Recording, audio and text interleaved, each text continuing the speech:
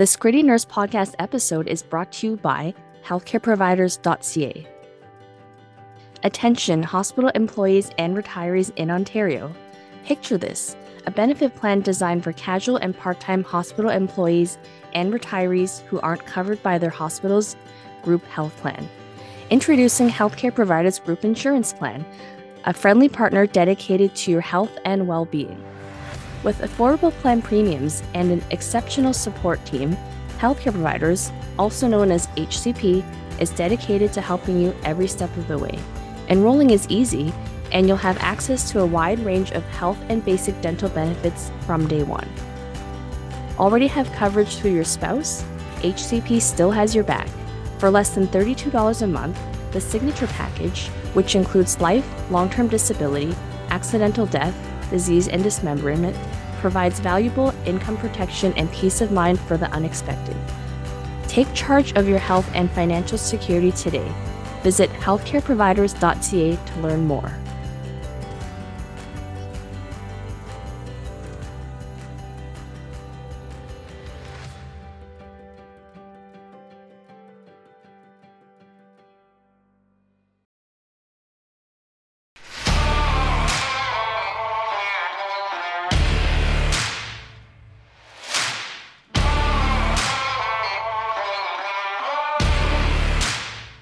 Hi, and welcome to the Gritty Nurse Podcast, an unfiltered and unapologetic podcast which discusses health and healthcare. My name is Amy. My name is Sarah. And we are your hosts. Don't forget to hit the subscribe button wherever you listen to podcasts, Google, Spotify, iTunes, or our YouTube page. Please rate and review us. Make sure you get our book, The Wisdom of Nurses, coming April 2nd, 2024.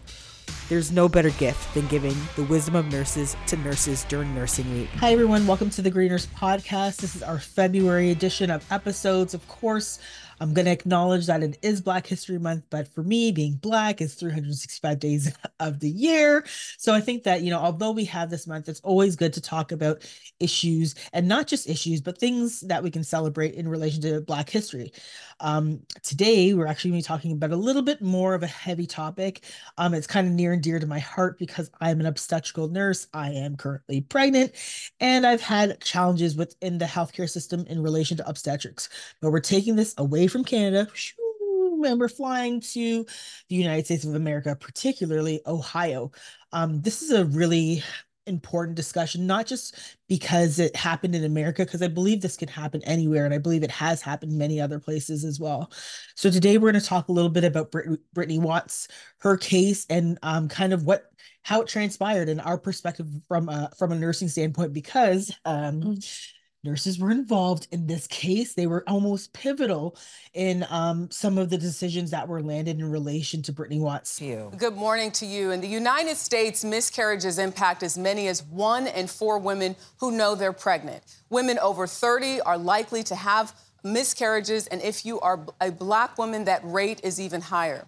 Brittany Watts fell into both categories, but those factors didn't matter when police arrested her following a miscarriage that not only changed her life, she says it motivated her to help others.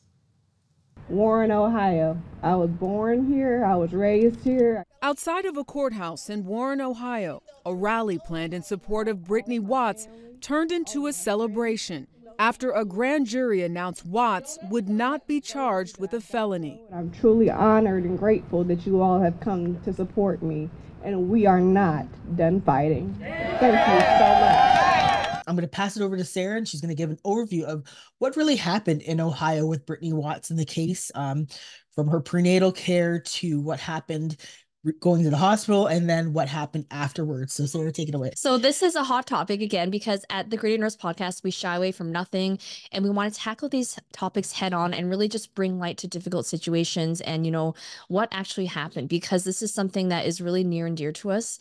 And so what we're going to be talking about today is actually a woman who had a miscarriage, who is now charged with abusing a corpse as stricter abortion laws play out nationwide. And again, before we dive into this, I just want to put out a little trigger warning. So if this is triggering at all to you, please make sure that you take time for yourself, know that you're not alone, and reach out for help if you need it. So what happened was an Ohio woman who had sought treatment at a hospital before suffering a miscarriage, then passed her non-viable fetus in her bathroom and now faces a criminal charge. Brittany Watts, age 33 of Warren, has been charged with felony abuse of a corpse. And her attorney, Tracy Timko, says Ms. Watts suffered a tragic and dangerous miscarriage that jeopardized her own life. Rather than focusing on physically and emotionally healing, she was arrested and charged with a felony. And this kind of comes on the heels of last year's Supreme Court decision overturning Roe versus Wade and the federal right to an abortion, which led to a host of state trigger laws that went into effect across the country and placed new restrictions on bans on abortion. And in turn, some women carrying fetuses with fatal abnormalities have been barred from having an abortion in their home state. Other women with potentially life-threatening pregnancies have also been unable to get an abortion, as medical exemption clauses can be vague and medical providers fear severe legal consequences. So before I go any further, I'm going to let Amy go into the actual timeline of what happened and share some of these details. Yeah, I mean, I think the even just kind of looking back at the charges, she would have been charged with like Sarah said, abuse of a corpse, as well as she would have faced a 250, sorry, 2,000 $2,500 fine, as well as up to a year in prison, which again is it's preposterous for something like this. So again, like advocacy groups were kind of saying that, this is actually in a direct conflict in relation to the state's amendments in terms of protecting access to reproductive health care that was actually passed last November. And they also called this criminalization of reproductive outcomes and a very dangerous upward trend. And the same thing is kind of what we were saying. This, although this happened in Ohio, I think this potentially could happen anywhere. Again, it not only undermines, women's rights, but it also threatens public health by instilling fear and hesitation to women seeking care, medical care during their most vulnerable women moments. Sorry. And again, we'll probably talk a little bit more about, what Black mental health and Black obstetrical health looks like for women and their neonates. So kind of circling back to what happened with Brittany. Initially, she had actually gone to the hospital 3 to 4 times talking about her concerns in relation to what was happening with her. She had something called PROM, which we would call the premature rupture of membranes, and also another condition called oligohydramnios, which means that she had very low, no, Very low. low obstetrical Yeah. fluid. Yeah. Sorry, amniotic fluid. And again, the doctors actually said, based on what's happening with you, this is not viable. I believe she was 21 weeks at the time. And they're like, this is not you're not going to have a viable pregnancy.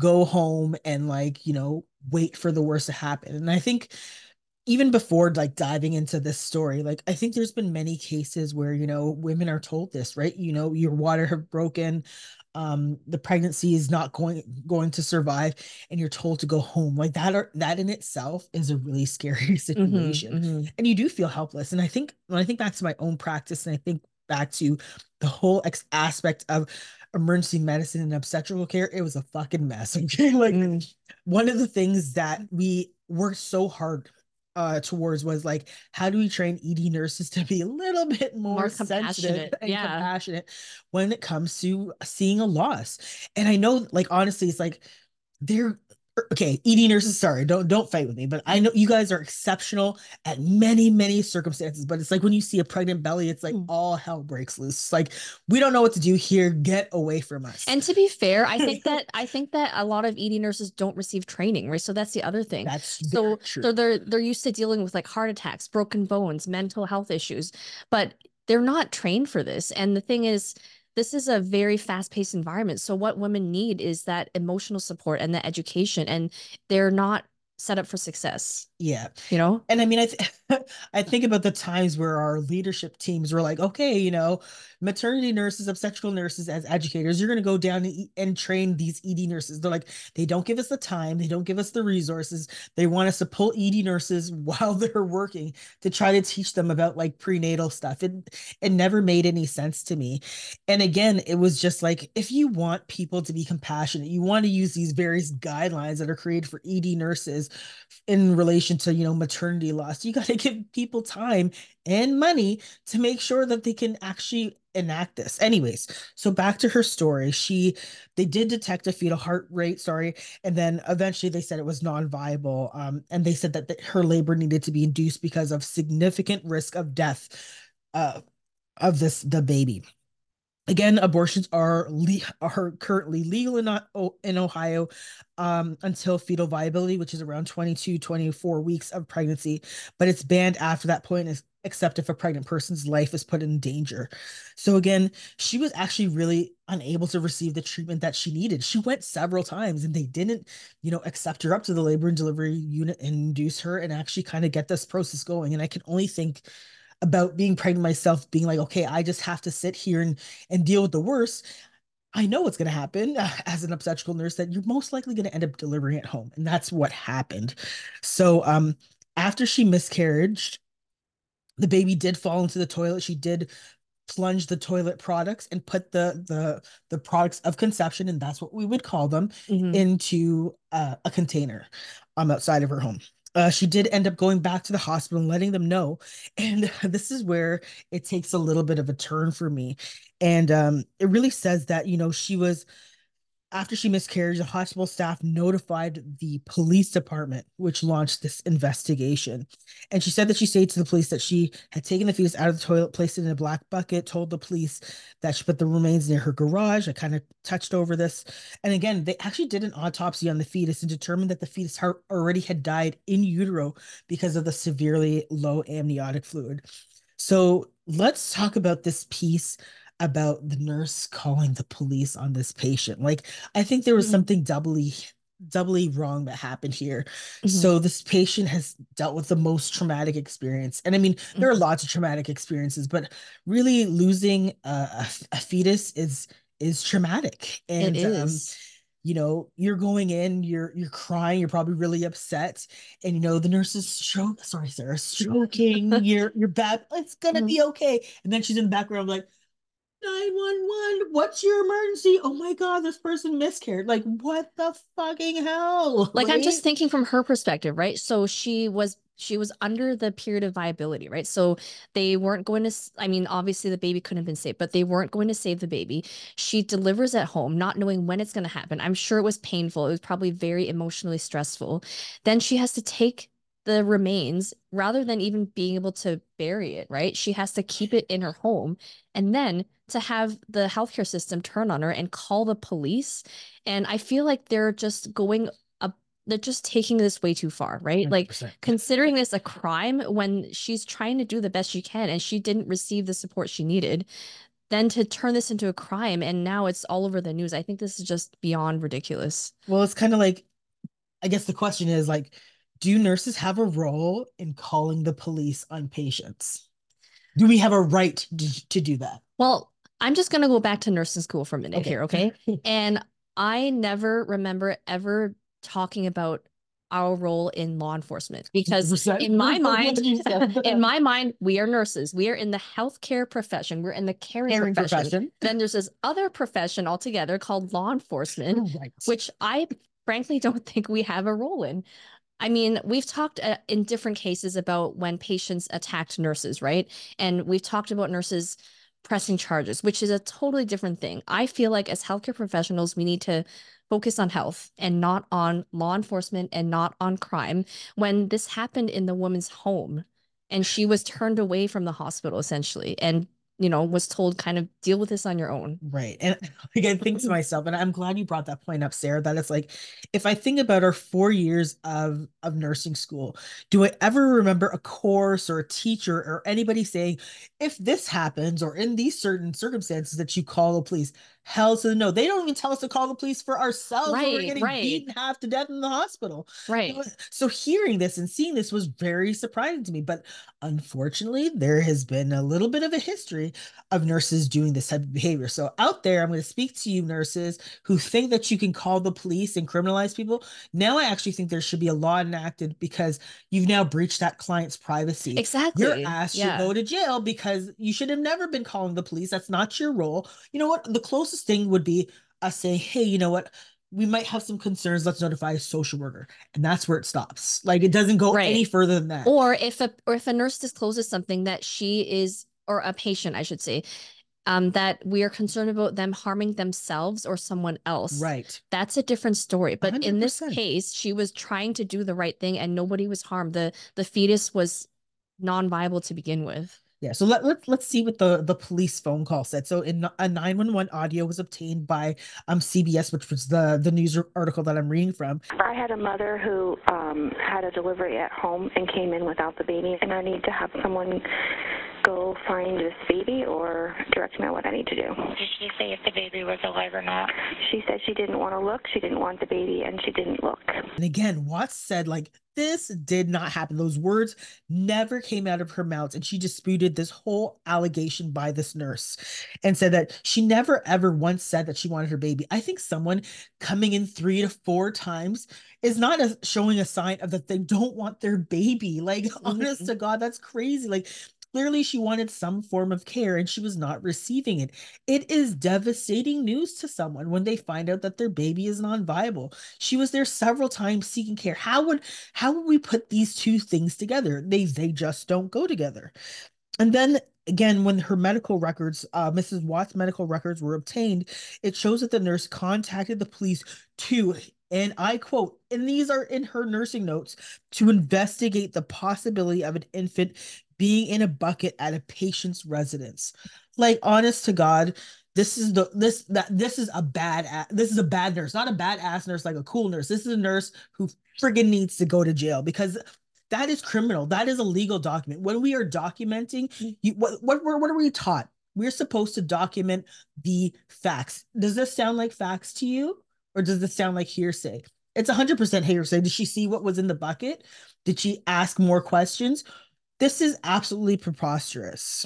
And I think that it goes beyond the nurse, right? So if the law enforcement received this report, they should have investigated it before they decided to press charges. So I think this poor woman is falling through the cracks here. She's been falling through the cracks since this pregnancy started. And this just gets me thinking, and if you're listening, you should be thinking too, why certain racial groups avoid healthcare. It's because of situations like this, where you go in for something that you think is treatment and you are harmed in the process. And the other piece was, so not only did she put this in the documentation notes, she also then alerted risk management and alerted the ethics commission in relation to this case. And then Mrs. Watts was arrested in October and charged with a felony abuse of a corpse, which carried up to, like we said, that $2,500 fine and a possibility of a year in prison. Again, this was not this nurse's role. This is not any nurse's role. This nurse should, I think, the table should turn and this nurse should be charged with breach of contract. I hope Brittany Watts and her team go after this nurse. And I just beg the question of, unfortunately, what ethnicity this nurse may be. I was wondering that too. And I think I would not be shocked. It just would give it a lot more substance, I think. Right. I mean, I think to be honest, yeah, at the end of the day, it shouldn't matter, but I know it matters. Again, I think here's another question. Would you say that this is a social justice issue, human rights issue, Black women's health issue? I think it's all three, actually. So, I mean, just from a social justice perspective, like what was she supposed to do? Was she supposed to bring the fetus back to the hospital for a 5th time just to prove what happened? Where I feel like that would be a total waste of time. It'd be very stressful. It wouldn't even make sense. And are we really protecting women here? Or is the law going way over the line here to call it an abuse of a corpse? We don't even have proof of abuse of a corpse. She took the corpse and put it into a bucket, which I think is what anybody would have done in this situation. I would even take it away from it being a corpse to it being like fetal remains of a non-viable fetus. Like it just. And I think this is a mistake on the part of the media, right? The languaging that we're using. It's not a corpse. It's not like a 6-year-old man died and, they did something to his body that was undignified. This is a fetus because in the eyes of the law, this wasn't even considered a viable pregnancy. So we shouldn't be using the word corpse.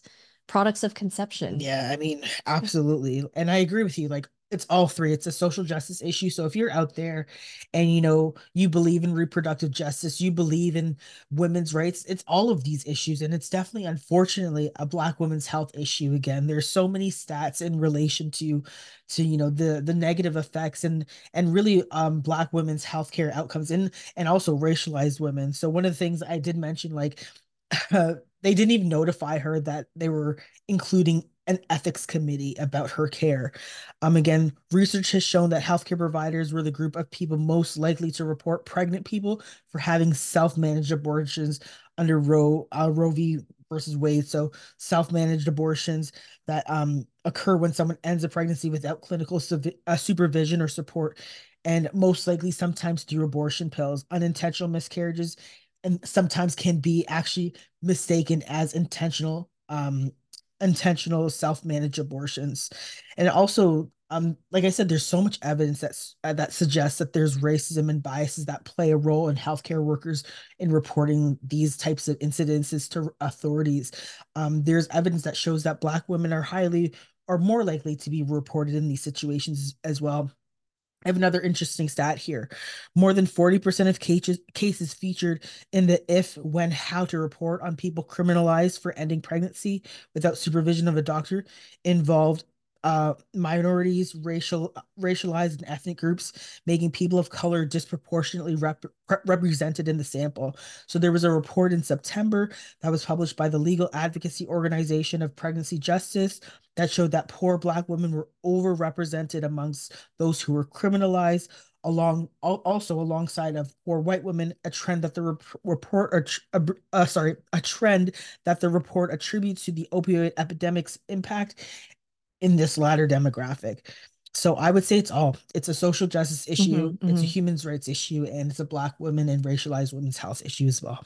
Yeah, I agree. And just I think it is really a women's health issue at the end of the day, because this charge stems from the lack of knowledge and insight that men have regarding the realities of miscarriage and women's health in general. And it's no wonder that Black and other racialized women have poor health outcomes, and many fear seeking medical advice when historically they've been treated with disrespect and even abuse. Right. So before we go any further, I just wanted to take a quick break, and there's going to be a message from our sponsor.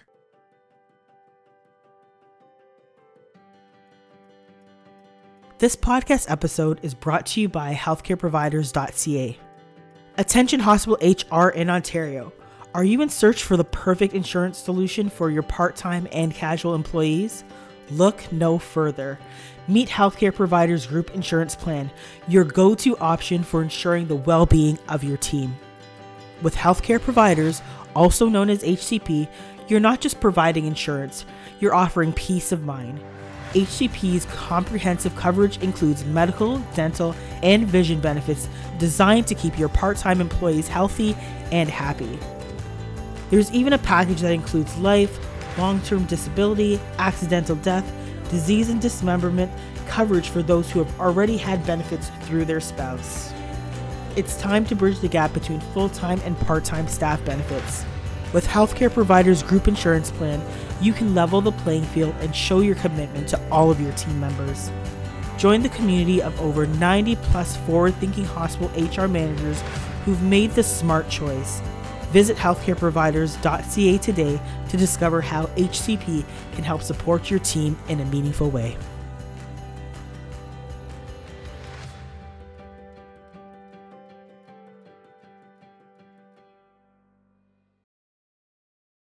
So we're back, and I think that was a great pause for us to kind of now start looking at what the legislation is in relation to abortion rights in the states and kind of what's happening now. And really where we are now, there's over a dozen states, most of which are in the middle of the country, that outlaw abortion. So among these states are Louisiana, Mississippi, Arkansas, Tennessee, Missouri, Idaho, and the Dakotas. There's a swath of states in the southeast, stretching from Florida to North Carolina, that have also enacted bans on abortion after a certain point, ranging from 6 weeks. Come on. Like, reading this just boggles my mind. Ranging from 6 to roughly 18 weeks of pregnancy. Utah, Arizona, and Nebraska have also similar bans. Some states have also moved to protect abortion access, such as Ohio, which voted in November to include the right of an abortion in the state constitution. In 2022, California, Michigan, Vermont approved state constitutional amendments enshrining abortion rights, while voters in Kansas rejected measures to amend their state's constitution to restrict the procedure. Actually, in the most recent weeks, so earlier in January, conservatives have made more progress in tightening abortion laws in red states. And actually, it was about 3 weeks ago, the Supreme Court allowed Idaho to continue to strict and controversial continued sorry a strict and controversial ban on abortions in emergency rooms, which is a huge blow to the Biden administration, which had argued federal law require that abortions can be performed as an emergency in terms of stabilizing care in hospitals receiving medication or Medicare funds. So Sarah, do you think that President Joe Biden, is doing enough to protect abortion rights? Well, President Biden, he has expressed support for abortion rights and taken some actions. However, opinions on whether he has done enough can vary depending on individual perspectives. Right. So some things he has done, though, he's rescinded the Mexico City policy. Early in his presidency, he repealed the policy which had previously prohibited U.S. funding to international organizations that promote or provide abortion services. The other thing he has done is propose the removal of the Hyde Amendment. So this restricts federal funding for most abortions. However, this proposal would require congressional approval. And he has also protected something called Title X funding. So this means he's taking steps to reverse charges made by previous administration to the Title X family planning program, which limited access to reproductive health services, including abortion for low-income individuals. So I think that the whole issue of abortion rights is highly contentious, and opinions on whether he has done enough really just varies. Yeah. But these are some of the things that he has done. Yeah, I mean, if I would say that he's doing enough, I'd say he's not. I mean, I think about, it's so unconscionable that women are having to deal with this. And again, I think the fear was that we would see more women that would, if they have an unviable fetus or they don't have the access. We've heard the horror stories about what women will do to protect their own lives in these instances. And I think that's just, it's unconscionable. And it almost makes me think about, these Canadians who sit there and they're like, we don't have rights, we don't have freedom, blah, blah, blah. And it's like, are you kidding me? Do you want to go look? Go. If you don't think we have rights and freedoms, you don't think we have, the ability to make our own decisions, then go to the States where these places literally say that you can't do this in relation to your own body, right? I think people really need to check themselves when they're talking about rights and freedoms, particularly here in Canada, where we have so many, I would say, an abundance of rights and freedoms. I know. And I feel like the overturning of this law really set the US back 40 years or more 50 years. It's really, I think if you're not really aware of what's happening politically, this would come as a shock to you. But we're in 2024 and this is happening. We're not making this up. It's unreal. And I think, right now the States is amid what they would say actually a maternal health crisis, particularly with Black women being more likely to die and more likely to experience adverse events during pregnancy than women from any other races. And it says research does show that Black women are 2.6 times more likely to die from pregnancy than white women, and their healthcare experiences are largely marred by obstetrical racism, a form of racism that is specific to obstetric care. So again, unfortunately, and I shouldn't even just say unfortunately, it's just race does play a factor when receiving medical care, particularly in obstetrics. I saw it in my practice. I almost name dropped that hospital. I'm so glad we did it. But I saw it in my practice. I saw it.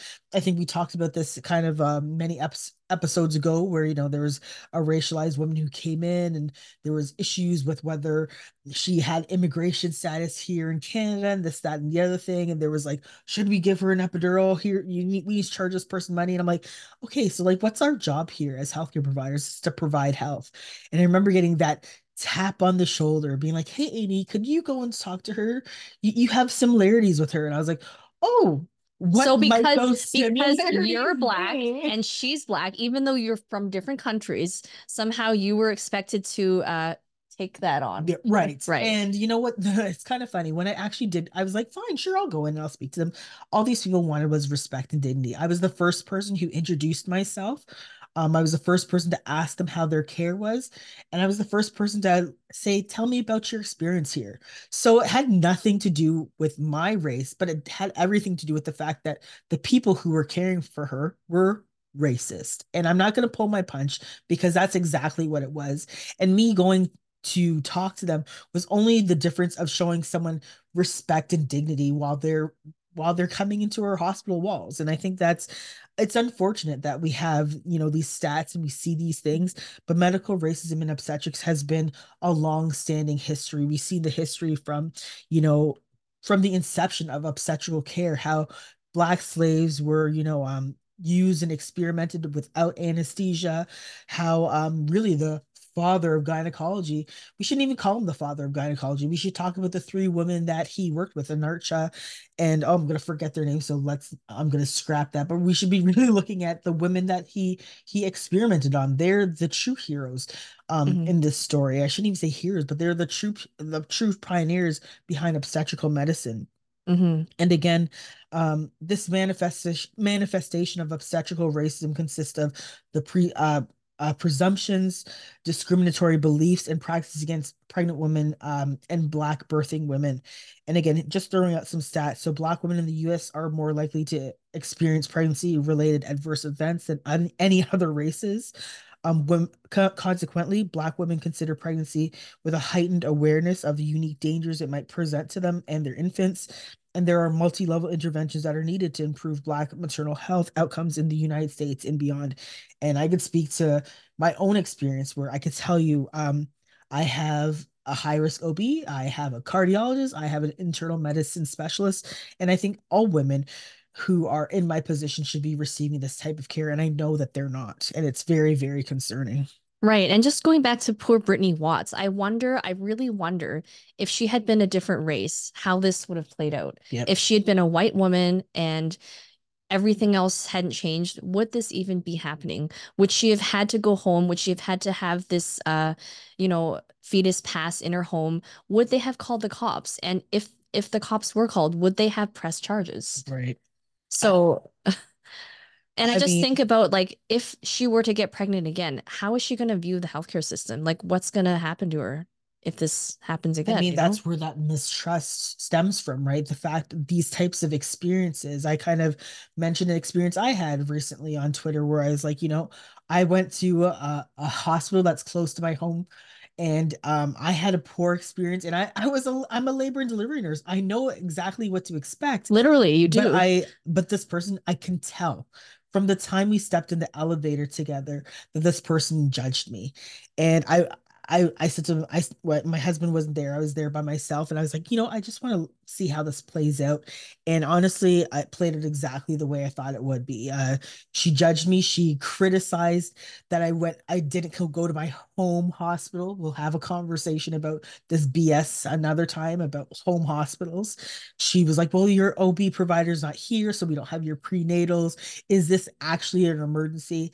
And like, I'm a patient who has essential hypertension in pregnancy, and she's now minimizing the fact that I've come to receive care and was chastising me. And I think that, for someone who has an educational background and expertise in this area, if it can happen to me, it's definitely happening to other women, and it's really horrible. And I think that even back to what Mrs. Watts experienced, it actually just within the recent times, she won't be criminally charged. The grand jury said so. She won't be charged. She will not be going to prison.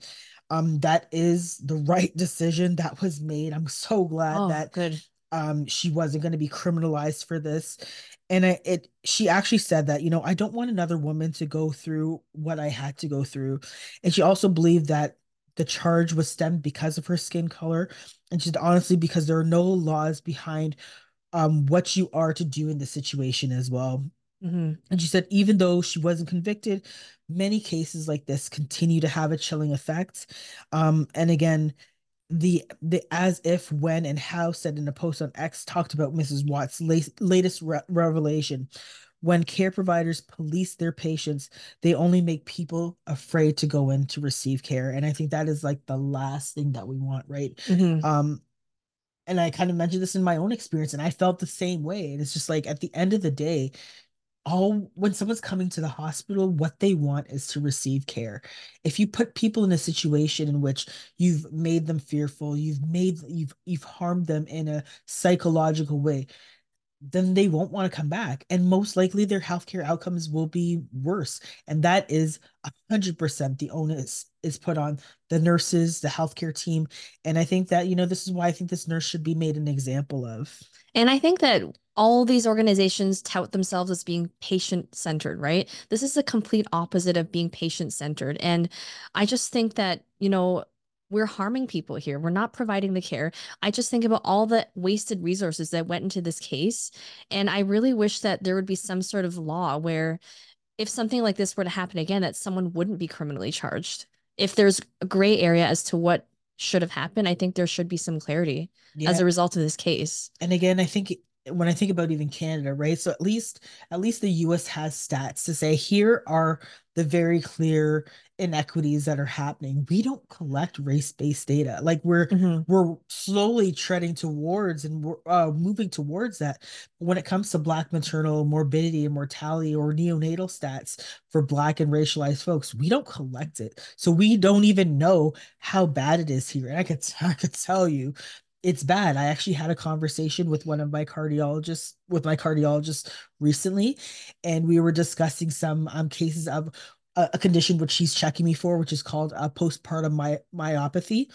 And he said, he's like, I saw three in 1 week, and he's like, I never have. He's like, in my entire practice, he's like, that's just so random. And I said, do you mind answering questions for me? He's like, sure. And I was like, how many of those out of the three patients, how many of them were racialized? And he literally said all of them. And that just like took me back. And I just said, wow. He's like, yeah, two. He's like, two were Southeast Asian and one was Black. And I said, that's very concerning. And he's like, Mhm. it is. And he's like, again, we don't collect that information. That Can I, information just yeah. goes into into people's memories, right? So just a question for you then. Was this person racialized? My cardiologist is racialized. Okay. So Yeah. my whole care team, to be honest, is racialized. So like my obstetric, my high risk OB is a racialized physician. My internal medicine specialist is racialized. And so it was my cardiologist. And they're not all Black, but they're all racialized. They're all visible minorities. Hmm. Hmm. And I think this was actually something that's really important to my care because I think that they're really taking the time to understand what's happening with me. And I think that um, I'll be honest, I don't think a lot of women in my particular situation get this level of detail or attention paid to them. And it is disturbing. It's disturbing because I think these individuals are taking the time to look at the most evidence-based statistics in relation to maternal morbidity and neonatal morbidity and mortality, and are not using me as a guinea pig, but saying, okay, here are the things that you need to do. So like right when I found out I was pregnant, it's like, okay, you need to take 81 milligrams times two of ASA every night. Here's your regimen for your labetalol and your nifedipine. Here, like I have constant appointments, like every 2 weeks at this point, seeing my OB, every 2 weeks, seeing my internal medicine specialist. My cardiologist kind of just went through the whole gamut. But I don't think a lot of women get this Hmm. level of Yeah. prenatal care who's had my obstetrical history where I've had preeclampsia, I ended up having HELP syndrome, I had postpartum complications. But I know that my care team is looking out not just for me, but for my baby. And I just know that unfortunately there are many women who are in my situation that's not getting that level of attention. So if I could bring any attention or alert to the fact that this is how your care should look like, maybe it'll alert women to say, hey, to advocate for themselves in these positions. I know they shouldn't have to, Hmm. but it at least be able to, say, hey, this is what's expected. This is the standard of care that I should be receiving. Yeah, and I think that any healthcare professionals listening, before you label a patient as non-compliant, I think you should really take the time to understand their journey through the healthcare system and what's happened to them because they're trying to protect themselves and they've been harmed. And if you think about just, trauma that people go through, having to relive that, like even going back to the same hospital where you had a really bad experience is hard. So let's be a bit more understanding and not label people as non-compliant, and really just treat them like human beings. Yeah, and follow the evidence. Like, I mean, I guess we're kind of rounding to the end of the episode where we're kind of talking about what needs to change in terms of maternal health and how do we keep all women safe, and, how do we keep Black women safe that are pregnant. And I think, again, we need to look at legislation, particularly in the States. I think that, there's an upcoming election, and I'm very concerned. I mean, as a Canadian, we watch U.S. news as well. Some people would say that we don't have skin in the game, but the shit rolls down the hill or sometimes up the hill. You know what I mean? And I think that, if it's a women's healthcare issue in the US, it's a women's healthcare issue in Canada. It's a women's healthcare issue across the world. We need to partner with each other to make sure that, all of our rights as women are being protected. And again, that we're enacting laws and policies that are within our best interests. And then again, are we making sure that these laws are equitable and that we're trying to work towards a health equity framework in relation to, some of the statistics that we have. Again, Canada, smack you on the back. We've got a lot of work to do in terms of collecting proper race-based data and really seeing how we can improve women and their neonates outcomes. It's a lot of work ahead, but it's important work. What else would you say that we need to, how do we again continue to strengthen maternal health and keeping all women safe? Well, I think we just honestly need to work together, because at the end of the day, this affects all of us. I don't want to live in a country where it's dangerous to be a woman or where it's dangerous to have a baby. Like, we should really be protecting each other. And I think the other thing is with the data, like, I know my quality improvement hat's coming on, but you can't change what you don't track. So Right. if you don't actually have numbers, how do you know you're making a difference, or how can you make a change, right? So just anybody listening out there who has any skin in the game, I think we really just at a minimum need to start tracking the data. Yeah, and again, like, just echoing the last little bit of what Sarah said, we do need to stand together. And I mean, I don't know if we need to go wear breast hats or vagina hats to make that happen. Okay, I don't know what you've been watching, but no, like, you see them, they like we're the like. I'm not doing that. I'm not saying I would do it. I'm saying I don't think we have to. Okay. So but I'm just saying, like, I think in terms of just understanding that, if it's a social justice women's issue, it still is a women's rights issue.